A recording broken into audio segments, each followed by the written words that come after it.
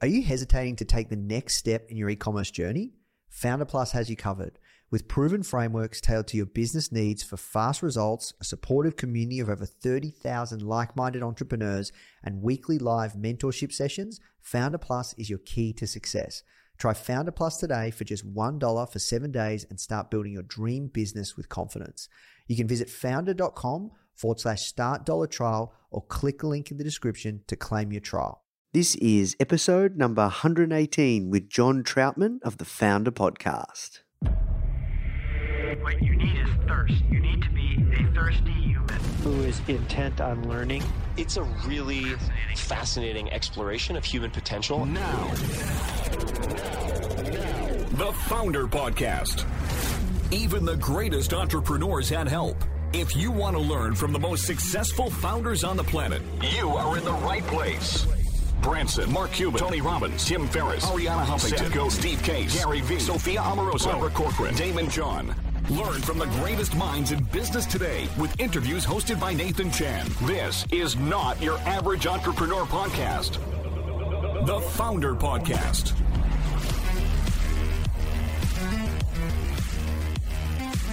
Hey guys, thank you so much for tuning in. Before we start today's episode, I just want to let you know that our goal at Founder is to help entrepreneurs succeed however we can by giving away high quality content in the form of interviews, blog posts, podcasts, YouTube videos, you name it. We put out so much content to help you.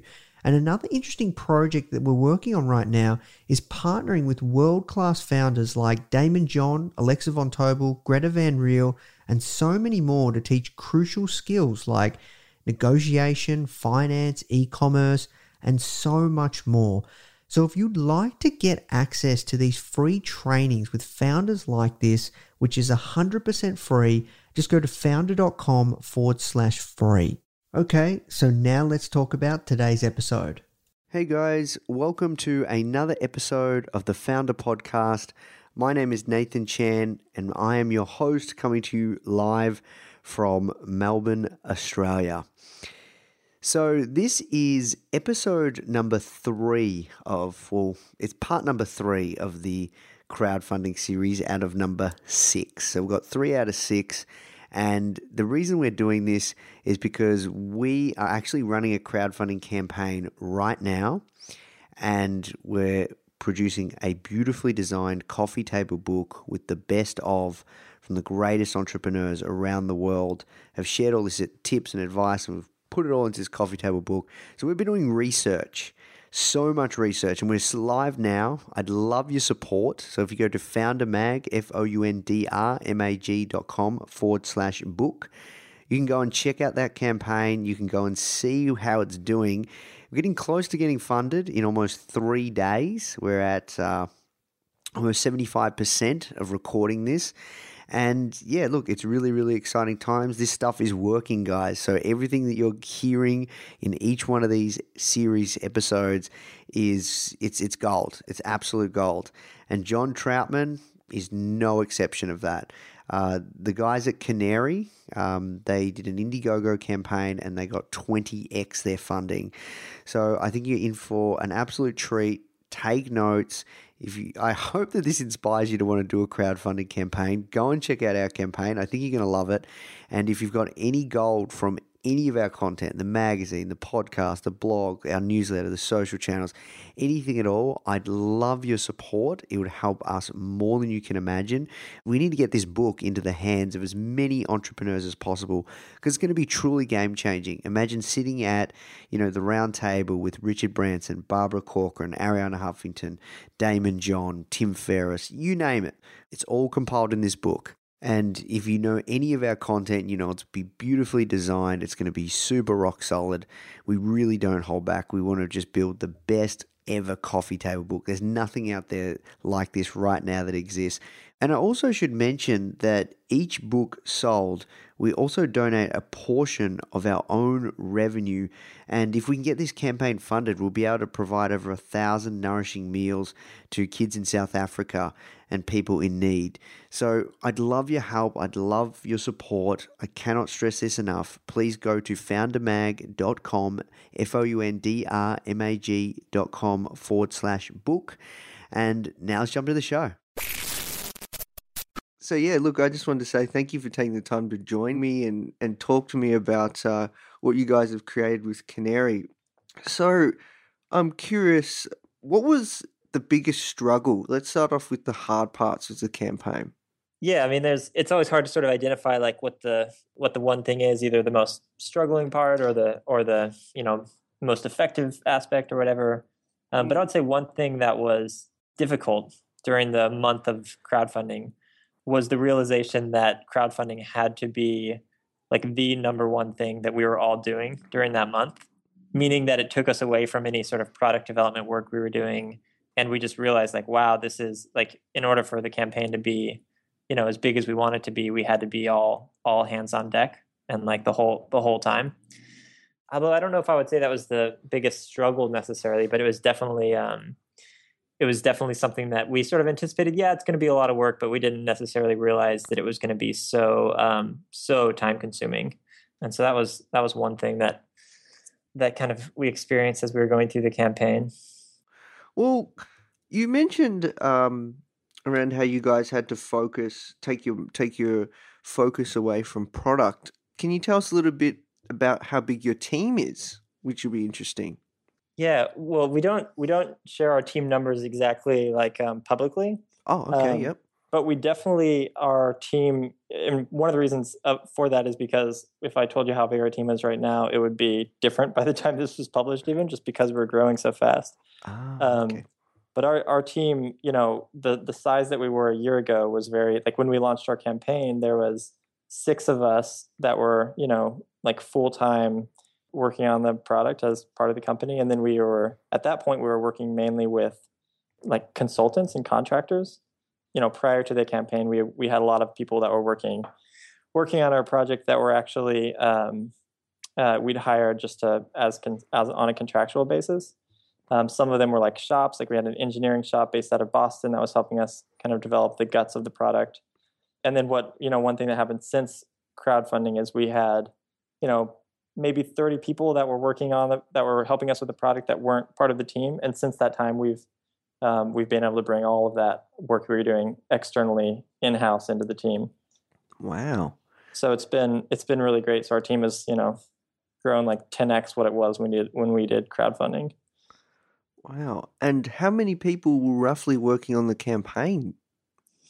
It was 6 of us that launched it were the ones really working on it. I would say probably the 4 that were most involved were myself and Adam and Chris, who are my co-founders, and then our iOS engineer actually was very involved. It was funny, he actually ended up kind of doing a lot of almost managing our Twitter account during the campaign, and he actually signed up for Twitter when we launched our campaign. So he was like brand new to Twitter, but then just there was no like strategies around Twitter so much as just, I guess, trying to talk to people and respond to them right away. And just, so it was fun because it wasn't actually like a social media team or anything doing the campaign. It was just us. So that was fun. Yeah. Okay. Interesting. And how long did planning take? Well, we'd been working on, if you include, working on the product as planning, it was about a year in the making. But actually from the point that we decided, hey, let's do crowdfunding, I think we were maybe a month or a month and a half. So it was pretty quick for us. I don't know if that's quick. I'd be curious to hear what others that you talk to say, but for us, we'd been working on the product for a while. We knew we wanted to, we'd raised the seed round, so we'd already brought some money in to kind of help us build enough of a team and engage with some contractors to get it started. And then we decided that crowdfunding would be a great way for us to, I don't know, kind of validate the market a little bit. And, we wanted, I guess when you're building a product like this, because it's so it's so much about the user. Like what we're building is so much about filling a need for people, that it felt weird to go too far into product development without bringing more people into the process. So that's why we really decided to do crowdfunding, is because we wanted to actually have the community that was going to be using this product and real individuals to be more engaged and involved in the product development, from the beginning as much as possible. So yeah, we decided to do it. And then just because of our own product timelines and wanting to get things rolling, we only gave ourselves about a month and a half of prep time before we pushed the button to make the campaign live. That actually is kind of short. Quite a few people that I've spoken to so far, sometimes they take months, 6 months, but it's kind of like working on it, slowly. Right. Well, and I think some of these projects that happen, that 6 months is like, hey, we have this idea, let's start putting things together to get ready, to start working on this idea, and then we'll do crowdfunding. Whereas like we had the idea and we'd been working on it for, roughly a year.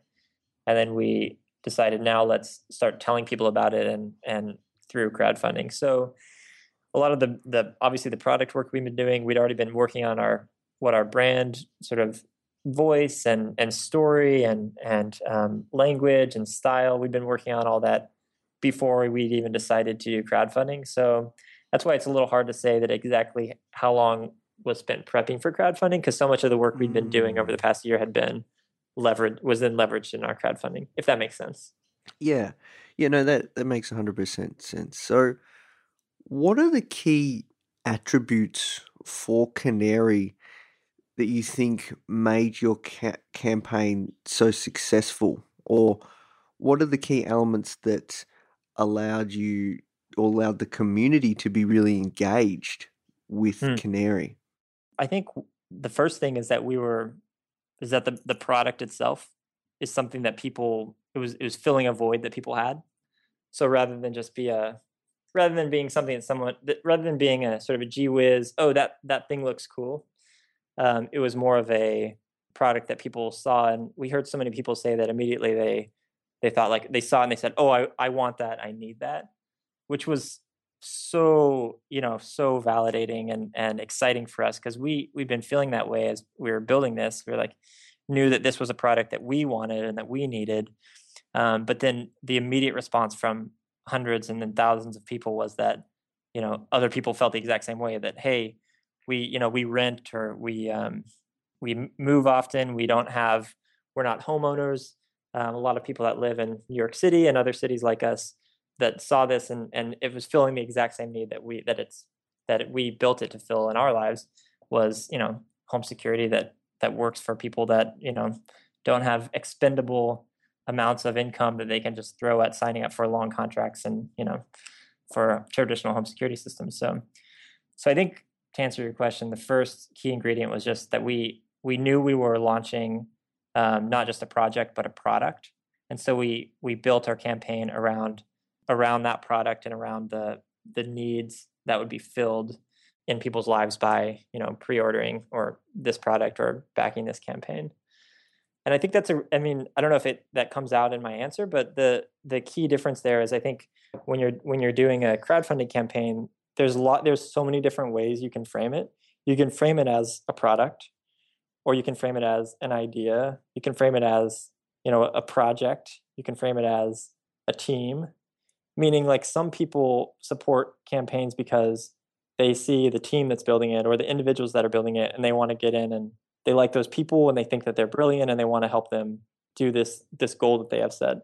Other times it's more of like a project, like an art project and or a video or things like this. And people get on board because they're sort of inspired by the creative pursuit.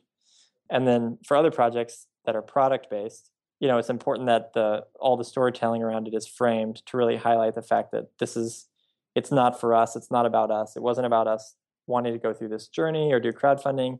It was really, we tried to frame it so that it was about them. It was about those that would support their campaign. It was about people that were going to be the users of this product. So our storytelling was very much around what the product is and then how it can fit into people's lives. And we left out, we didn't really tell the story about us very much. We didn't say like what our journey was. We didn't focus on us. It was totally focused on the product and how it would fit into people's lives. And I think that's really the number one ingredient, was that people saw it and then they're like, hey, I can see right away how this would fit into my life and why it makes sense for me, and therefore they wanted it right away. So what I'm hearing is, and when you were explaining that to me, I was just thinking about the video and the copy and everything you used for the landing page, and it really, like, that really hits a nail on the head, in the sense that when I was watching your video for the first time, you really were just showcasing the problem and how it can be solved. Yeah. Yeah, we like to, and we always kind of, I think we even have a quote in our video or say that we like, I can't remember the exact quote, but the idea is that it's not about the technology, it's about the experience that the technology enables. And that was really the story that we tried to tell with our campaign. We didn't go into too many details about the technology or the tech specs or exactly the guts of the engineering of the product, because there's an audience for that. And some campaigns are backed because people are excited simply about the tech. You know what I mean?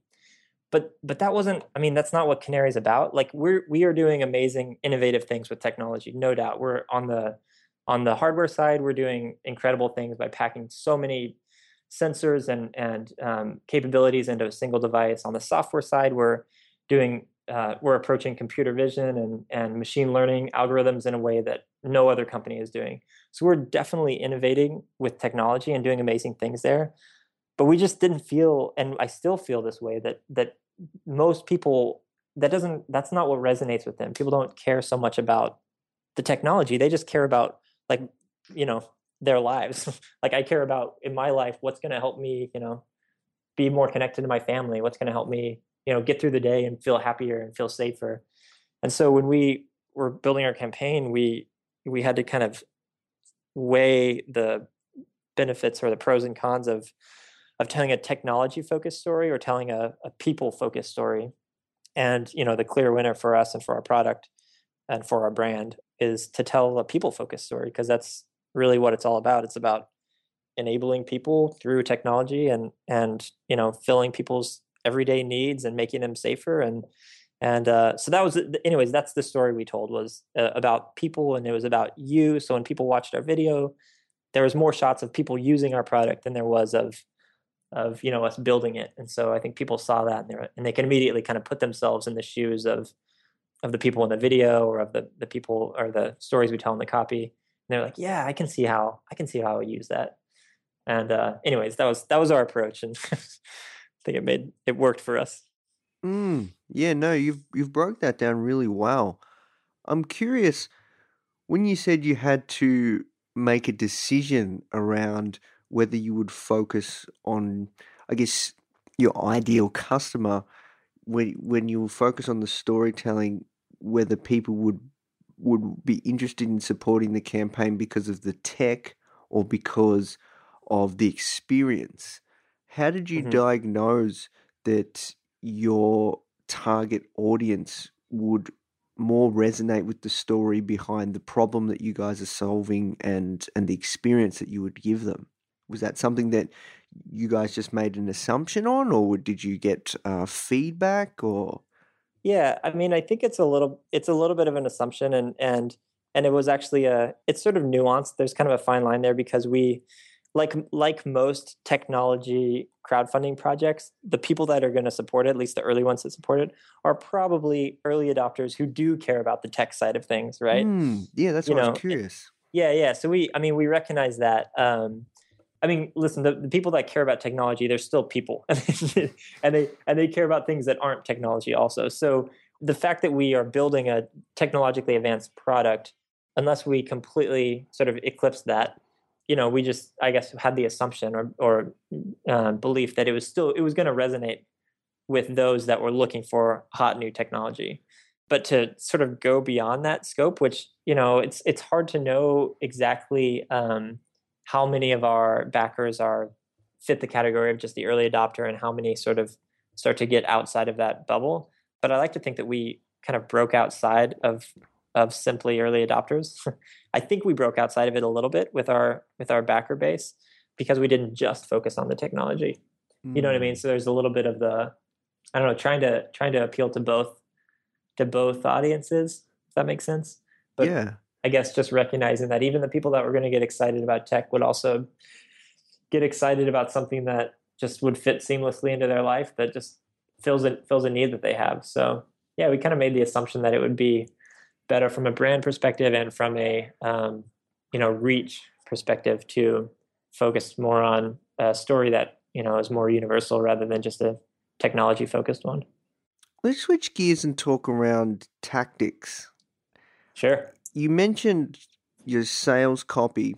Was there anything, strategies or tactics that you could recommend around the sales copy for your Indiegogo or Kickstarter, whatever landing page it is? Well, the first thing I would recommend that, and this actually applies even more broadly than just about the copy, which is to be honest with yourself about what your strengths are and then be honest with yourself about the areas that you're strong in and the areas that you could use help in. So if copy is a strength of yours, if writing is a strength, then you should write the copy. You should, circle it around, get feedback from as many people as possible. And I'll go into that. We can talk more detail about the copy in a minute, but also be honest. Like if you're not great at writing, then consider hiring a copywriter or consider hiring a brand strategist. Bring on freelancers or spend money to hire people that complement your strengths. I think it's just it's a more broad, answer to your question, but I think that a lot of times with crowdfunding campaigns, usually you're doing it because you might be strapped for cash or you want to, you're trying to raise money. And so you might feel like, you need to bootstrap everything and do it all yourself completely. But our approach was we try to be really honest with ourselves that, hey, here's things that we feel confident doing ourselves. And here's things that we could really, use some outside help on. So we hired people to help us on the PR side. We hired someone to help us make the video for us. And then on the copy and the brand strategy side, that's something that we do have internal strength in. That's one of the things that I do. But I also needed, we wanted some external opinions and help on that as well. So we did bring in a brand strategy marketing person to help us. She spent a few days with us and helped us kind of craft the story in a way that, well, I don't know, I guess I would just say that she helped us pull out the ideas that we had in a way that felt concise and would resonate with people. Yeah, no, that's actually something that keeps coming up quite a lot. Is you see, I don't know, there's this I guess from my perspective, there's this assumption that when you do a Kickstarter or Indiegogo crowdfunding campaign, it's just like a small little team and you've done it all yourself and you hustle and do everything yourself. But the more and more things that I keep seeing coming up is a lot of people, like the successful people that I'm talking to in the teams and the companies they're getting outside help. They're getting PR people involved. They're getting brand strategists involved and they have decent sized teams. Yeah, I think you kind of have to do that. You don't have to, but if you don't, it shows, if there's either in your video, it either is going to show up in your video, it's going to show in your messaging, it's going to show in your imagery, it's going to show in the way that you are responding to people. I think unless you're just an amazing unicorn, jack of all trades, there's probably going to be some areas that you could use some external help with. Either that, or if you happen to have built up your team and you're already a big company or organization, there's probably going to be areas that outside help could really benefit. So, okay. Well, I'm curious around tactics and strategies for driving traffic, growing awareness around your campaign. Sure. We've mentioned that you guys have smashed your target. So can you give us some really good gold in regards to how others can just, absolutely smash it? Yeah, sure. So I would say the first thing is you want to have a lot of stuff set up prior to when you actually, hit the button to make your page live. So, don't wait until the last minute to start planning out, the first day. The first day is really the most, you'll hear this probably from everyone you talk to, which is the first day and the first hours of when your campaign goes live is really the most important part probably of the whole month or however long your campaign is. So for the one thing I mentioned that we did hire a PR firm that helped us. And some tactical things that they did was they arranged for interviews with, select press to happen, prior to when the campaign was going to go live. So, the couple weeks before the campaign launching, we did some interviews so that articles were lined up to actually go live on the day that we launched our campaign. So that's really important. And that's, this was sort of the strategy and the tactics that we learned from working with a PR agency. We probably wouldn't have, known how to do all this ourselves. So, so we had some articles lined up that were, and there wasn't a lot. We had hundreds of articles written about us, and obviously we didn't line all those up, but you want to line up a few. We had a few that were set to go up that day, and then immediately, if those go up and if they get some traction, then other articles, other press will start picking up on those and then writing new ones. But if you don't have any set up, I think you're going to lose out on having that initial traction. We also, through our own personal networks, we were, I guess, sort of unashamed to ask anyone and everyone we knew to just be ready to support us right when we launched. And that's kind of, I guess, crowdfunding 101. But, I think I emailed probably like 600 people through my email contacts, people I haven't even talked to in years, and just said, "Hey, you remember me?" No, but we reached out to like everybody we knew, and we asked them we let them know what we were doing. Oh, I guess getting even more tactical here. When we emailed friends and contacts saying that this campaign was launching, it wasn't just a, quick 2-sentence note. It was, we actually typed out, and we worked on this together. We like edited, re-edited, made sure we had a draft that we really liked. But we typed out an email that explained clearly what the campaign was, why we were doing it, and then specifically like, here's how you can help. And we asked them to visit. Actually, I'm trying to remember. What we did is we sent out an email telling them that this was going to go live on a certain day. And then we also said, like, if you want, we'll send you a reminder like day of. Actually, I don't think we asked them. We just said, we'll send you a reminder day of.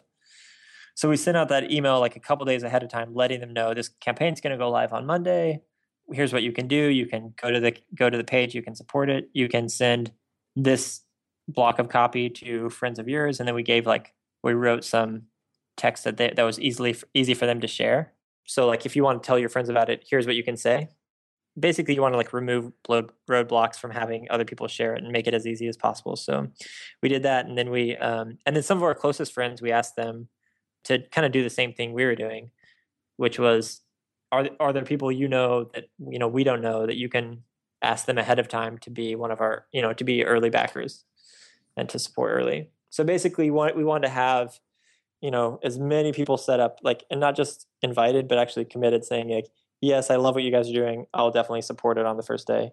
And, we had a lot of people that already knew we'd been working on this for the past year, and they were excited about it. They knew we were going to get ready to launch a campaign. So we just gave them the instructions. And then luckily, a lot of those people followed through on what they said. And they, first day they went and they backed it right away. And then they shared it with people. I wish I had numbers around that. I'm really curious. Like, I don't know how many of those, early backers on the morning when we launched were people that we'd committed, and how many were then just organic results. I'm sure the ones we committed weren't that many, maybe a couple hundred people, maybe tops, that like promised like, yeah, I'll definitely back it on the first day. But I think just the fact that we'd gotten the word out so much, allowed it didn't start the day we launched it. It actually, people were already ready to back the campaign and excited about it prior to when we launched. Yeah, okay, I see. And just to touch on that, how many? So you had around 6 in your team at that time. So there was around 6 people writing personal emails to contacts, friends, family, anyone in your personal networks. Yeah, and to be clear, I mean, it's going to be a really difficult uphill battle if you're saying I'm going to write like a very individual personal email to everybody I know. So, we wrote some boilerplate, copy that just explained, here's what the project is, here's what we're asking you to do. And then the personalization of those emails was very much like, hey, Dave, we wrote up some notes below about what we're doing next week. Wanted to share it with you. You know what I mean? So it was less like, it wasn't like we had to every time open up a blank email and write an email. The whole point with this stuff is if you want it to be, you want it, everything you do in planning and executing your campaign, you want it to be scalable, because that's the whole point, is you want this to reach as many people as possible. So I would just like encourage people to, try to do things that can be reused when you're spreading the word, you know? And did you guys have virtual assistants or anybody just going out and Yep. you've got like a spreadsheet or something with all specific names and email addresses that you need to send the follow-ups to, and if you've sent them or not, or you just hacked away at it? I think that you just gave me a good answer for that first question. Biggest mistake, we didn't get virtual assistant. No, we didn't. Actually, we didn't do that at all. We put processes in place ourselves to just try to be organized about it. But I had a lot of Evernote, tabs open, and we had some Excel spreadsheets, and we just had I think we just had kind of each had our own individual process of going through that and trying to reach out to everybody. I know I had a lot of lists of people that I wanted to reach out to, and then I kind of kept tallies of which friends or family of mine had agreed to order and that sort of thing. But we probably weren't nearly as scientific about it as we could have been. So Okay. And then sorry, yeah. go on. Oh, I was just going to say one other thing in regards to the, trying to have it build traction right away and get people to share it is we had like on our website, we had and I think we got this, I can't remember where we got this idea from. Obviously we'd done a lot of research looking at other campaigns, but on our website, we sort of briefly, our website was like a one pager that just explained, here's what the product is, pre-order on Indiegogo. And then at the bottom of that site, we had sort of like 3 steps, like 3 things you can do to help support the campaign. And it was like tweet about it, share it on Facebook and watch the video. So, and then watching the video one took you to the Indiegogo campaign.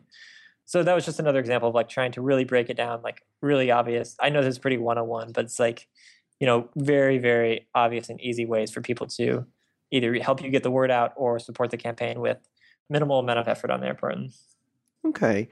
And I'm curious also when you talked about teeing up interviews and stuff like that, you got the PR company to handle that. You had a PR company handle that. So were you guys pitching the venture beats and the fast companies beforehand or during the campaign? I think it was both. Definitely some of them beforehand. And again, like I said, like since this was it's definitely not my strength. I don't have experience with, doing PR work. So we sort of worked with our PR team, but they took the lead a lot, saying, and they have relationships with these news outlets and the venture beats and the fast companies, and they kind of know, like, if we reach out to this person now, they're likely to meet with you, or if we reach out to this person now, they'll probably say no. But if we reach out to them 2 days into the campaign when it's going well, then they'll definitely say yes. So we kind of took our PR team's lead with a lot of this, or took their recommendations as far as like there's certain reporters or journalists that the ones that we anticipated would be willing to meet and excited and write positive things ahead of time, and then others that it'd be better to kind of wait and they jump on board after, which is something that we would not at all have known if we were going about it ourselves, because we would have just been, cold calling people and probably, it's a lot harder to do it that way. Yeah. Okay. So let's keep moving. Sure. So you had a big focus on your first day. What happened next?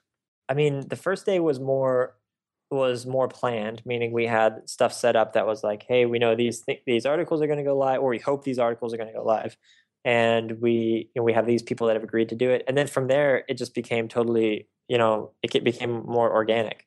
So people were sharing it. The people backing it weren't people we knew. I mean, that happened pretty quickly on the first day. It kind of went from the people we'd asked to do it and then quickly turned into, extended beyond our circles. And at that point, it was really, I kind of mentioned this at the beginning, our full-time job for the next 30 days was answering people's questions and, responding to people right away. We did that both digitally and even we did some, I guess, non-scalable, more human tactics, which was we actually wrote like handwritten notes to people that were, that backed our campaign, that were those that were like sharing it a lot, or those that were our earliest backers. It wasn't scalable. It was hard to do. We didn't write nearly as many as we wanted to, but we wrote handwritten notes. We sent stickers to people. I guess we just felt so like not only excited, but just like really thankful and like, I don't know, I just felt like we felt touched in a lot of ways by the people that were willing to back this and then tell people about it and just be like, so many people quickly turned into, I guess they turned into fans, but I also felt like they turned into friends. Like people right away were just having conversations with us on social media. And so I think so much of the continued organic success over that month-long time period was because we actually, developed some great, like real relationships with our early backers. And that happened on social media. It also happened, some of it happened via email. It happened on the comment threads, on the discussion board, on the Indiegogo page itself. And we were just it was so fun too. It was like, we had our iOS developer, and then I'm a designer, and my co-founders, none of us we don't do this. We don't we don't do a lot of social media in our day-to-day, work. And so this was just a great experience where we're like realizing, wow, this is so cool. These people are joining us on this kind of journey, and we're talking to so many of them and kind of building these relationships. And in my opinion, so much of what happened over the next month and the continued, growth and success of the campaign was a result of becoming, friends and developing relationships with as many people as was possible that backed the campaign, because then they went out and they wanted to tell more people about it. And we had so many people that came to it and they're like, hey, my friend told me about this, or I heard about this on this blog. And we just had a lot of bloggers writing about it. And it was like the epitome of, viral sort of organic internet awesomeness. Yeah, wow. Okay. This is really good. So I'm curious, what on the first day, what percentage of your target did you hit? We hit our goal before lunchtime on the first day. Oh, wow. So yeah, if I remember correctly, we had like $100,000 goal, and we hit that before lunchtime. And we were like, wow, this is going well. Oh, jeez. And then I think we maybe hit like, I think we raised like 300,000 by the end of the first day. Wow. Geez. So a lot of it was the planning beforehand, and you think how much of it, I'm just curious, just to touch on this, how much of it do you think it was your personal contacts and your personal network and that hacking and hustling you guys did beforehand? You're not sure? Yeah. I have no idea. Honestly, Nathan, I have no idea, but I think it was that initial, definitely wasn't a big percentage of that. It was maybe the initial few hundred people that backed it, if that. But definitely, I mean, I would owe much of the success of the first day to the fact that we had, I think you can't underestimate the press.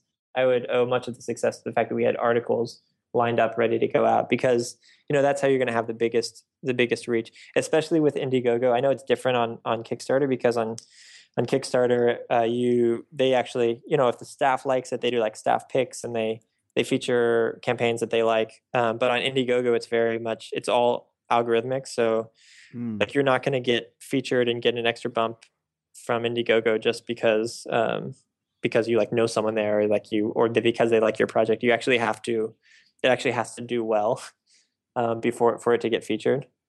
I think if we hadn't kind of hit the press right away and or I guess hit more people, gotten in front of more people due to articles, then it wouldn't have, our start wouldn't have been as strong. I mean, I'm sure our campaign still would have been successful eventually, but it just would have been slower and probably wouldn't have as much impact if we hadn't done some sort of PR prep work ahead of time.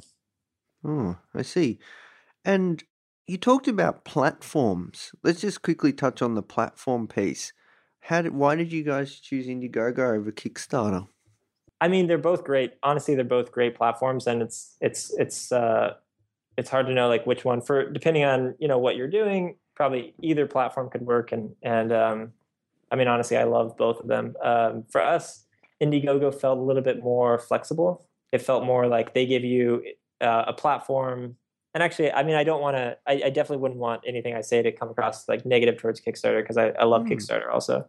But Indiegogo felt right for us because it just has flexibility. It allows you to kind of sort of do what you want with your campaign. Like you can, sell multiple units of your product as a perk. You can have a single perk that has multiple units as part of the perk.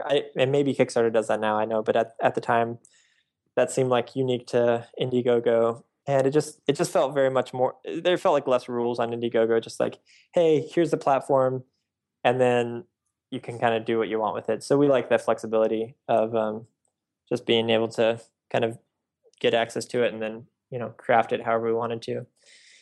And then, although this wasn't necessarily one of the deciding factors, we found working with Kickstarter or with Indiegogo to be really fantastic. There's a few key people there that kind of worked on our campaign with us and helped us, as we were crafting the strategy around it. There was people at Indiegogo that were just really willing to kind of give us advice. And then once it was going, especially I guess because it was being successful, like they were definitely helpful in like helping us manage it and answer questions. Wow.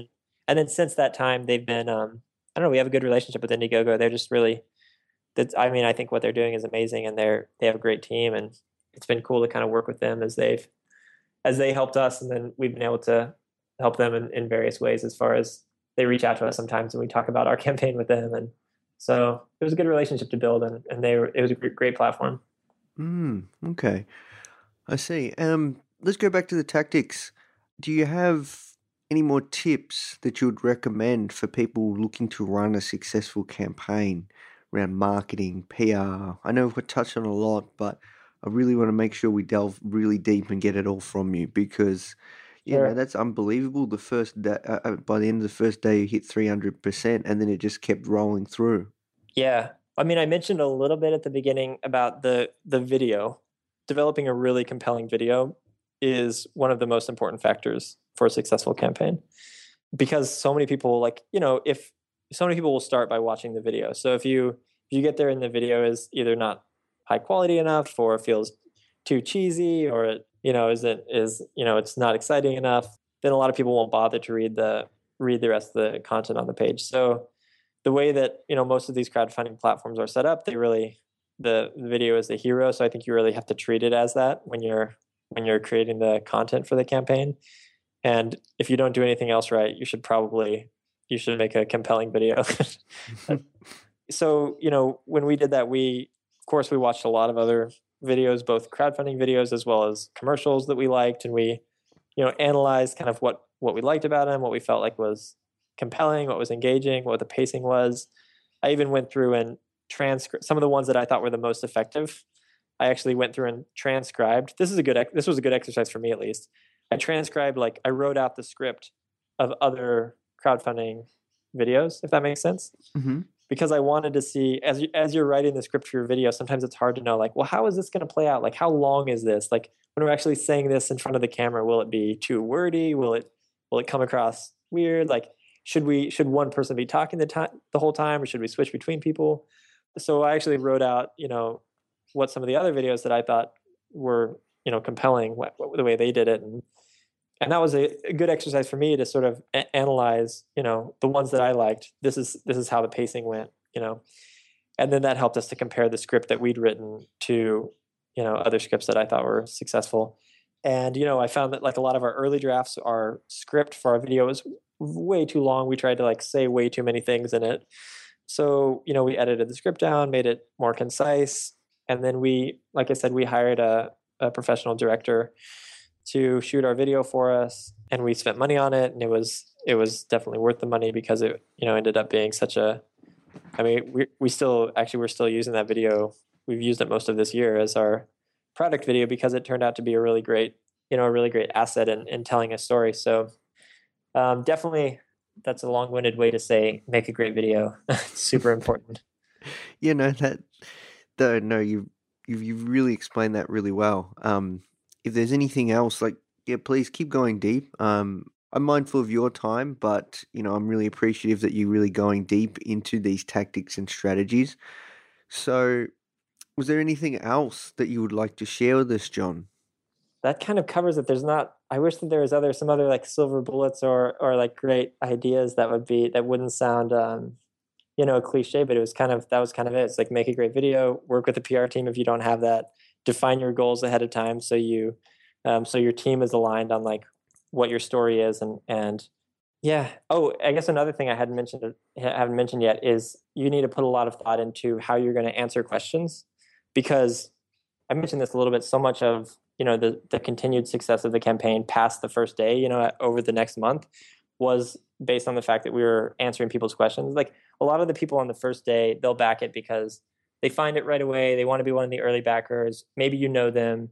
So the first day, the people that backed it, they didn't need as much, maybe as much hand-holding around it. But then as the campaign went on, you had a lot of people that, this is where it gets to what I was mentioning earlier on the early adopters versus like kind of expanding beyond that early adopter circle. Like a lot of the early adopters that back other campaigns, they'll just back it because, hey, I discovered this thing. It looks really cool. I'm gonna sign up and I'm on board no matter what. But then as you sort of expand beyond that circle, you have people that they want to understand more about it. They want answers to things that aren't necessarily covered on the page. They want to know that like you're real and this is something, a lot of our people that backed the campaign were new to crowdfunding. They never backed anything before. And so people would ask us questions around things that had we not been ready to answer their questions, had we not been quick to respond to them, they probably wouldn't have backed the campaign. And there's no way we would have been able to answer all the questions if we were coming up with the answers as they were coming in. So prior to launching the campaign, we had brainstormed what are all the possible things that people might ask us about this. And then we, did as good as we could to go through and write out answers to everything so that when people started coming at us with questions, we weren't like, oh, great, what do we say to this? It was like, oh, cool, we already know the answer to that. We're all on the same page. This is how we're going to address this. This is the technical answer to this. This is the plan for this feature. So it was very much like think ahead to what people are going to ask so that you're not like scrambling and then not responding to people because you have too many requests coming in. So that was super key. And I think we did good at that. I think we could have done even better because, there's a lot of influx of questions that come in that you might not be able to handle if you haven't prepped ahead of time. I'm curious, did you guys run any competitions? I know that you can now do competitions or something like that. Yeah. Oh, thanks for reminding me. It's funny, this has been like a year ago now, so I forgot some of these things. That's okay. We actually, we did run Indiegogo. Was it through Indiegogo? I can't remember if Indiegogo had a thing for this. We did they do now. I don't know if they did a year ago. Yeah, I'm not sure if it was actually, I think they did have a thing, but it was a little bit hacky. It wasn't very easy as far as like the process, but we did run a competition that was just, we asked people to, to spread the word. And then we, each day, we did this like the last, I think 2 weeks of the campaign, where like each day, whoever had the highest, whoever had referred the most people that came and supported the project, I think they won a free, like another Canary, another device. So that was a lot. I mean, it was a lot of fun also just because it got, competitions are really fun and it's cool to like get people trying really hard to win. And then people are so excited when they actually were like, hey, you won a Canary. And people are so excited about it. So that was a lot of fun. I don't think that necessarily, well, yeah, I mean, that probably was significant in the amount of orders. Yeah. I mean, it's hard to know. There's definitely a lull. Like the beginning of a campaign is usually, the biggest, and then you kind of drops down. You have this little, if you plot it out, you have this little trough of the middle of the campaign when it's not a brand new thing that just launched, and it's not about to end, but it's just kind of like happening. So you have a little bit of a lull, kind of a couple weeks in the middle, and then as it gets close to ending, you get another spike a little bit. So I think the competition helped to remind people like, hey, this is going to end soon. Tell your friends. And yeah. Well, look, you've been awesome, Jon. We've got a lot from this, especially around deep dive tactics and really understanding some of the processes that you guys were going through beforehand. Oh, good. Okay, cool. I hope that was helpful. Hey guys, I hope you enjoyed this interview. As you might already know, our mission at Founder is to help tens of millions of people every single week with our content, either start or grow their business, which is exactly why we're partnering with world-class founders such as Damon John, Alexa Von Tobel, Greta Van Riel, and so many more to teach crucial skills such as negotiation, finance, e-commerce, and so much more. So if you'd like to get access to these free exclusive trainings, please go to founder.com/free. These are 100%. We go super in depth on teaching a particular topic, and I know that you're going to love them if you enjoy this podcast. So just go to founder.com/free. All right, guys, I'll see you in the next episode.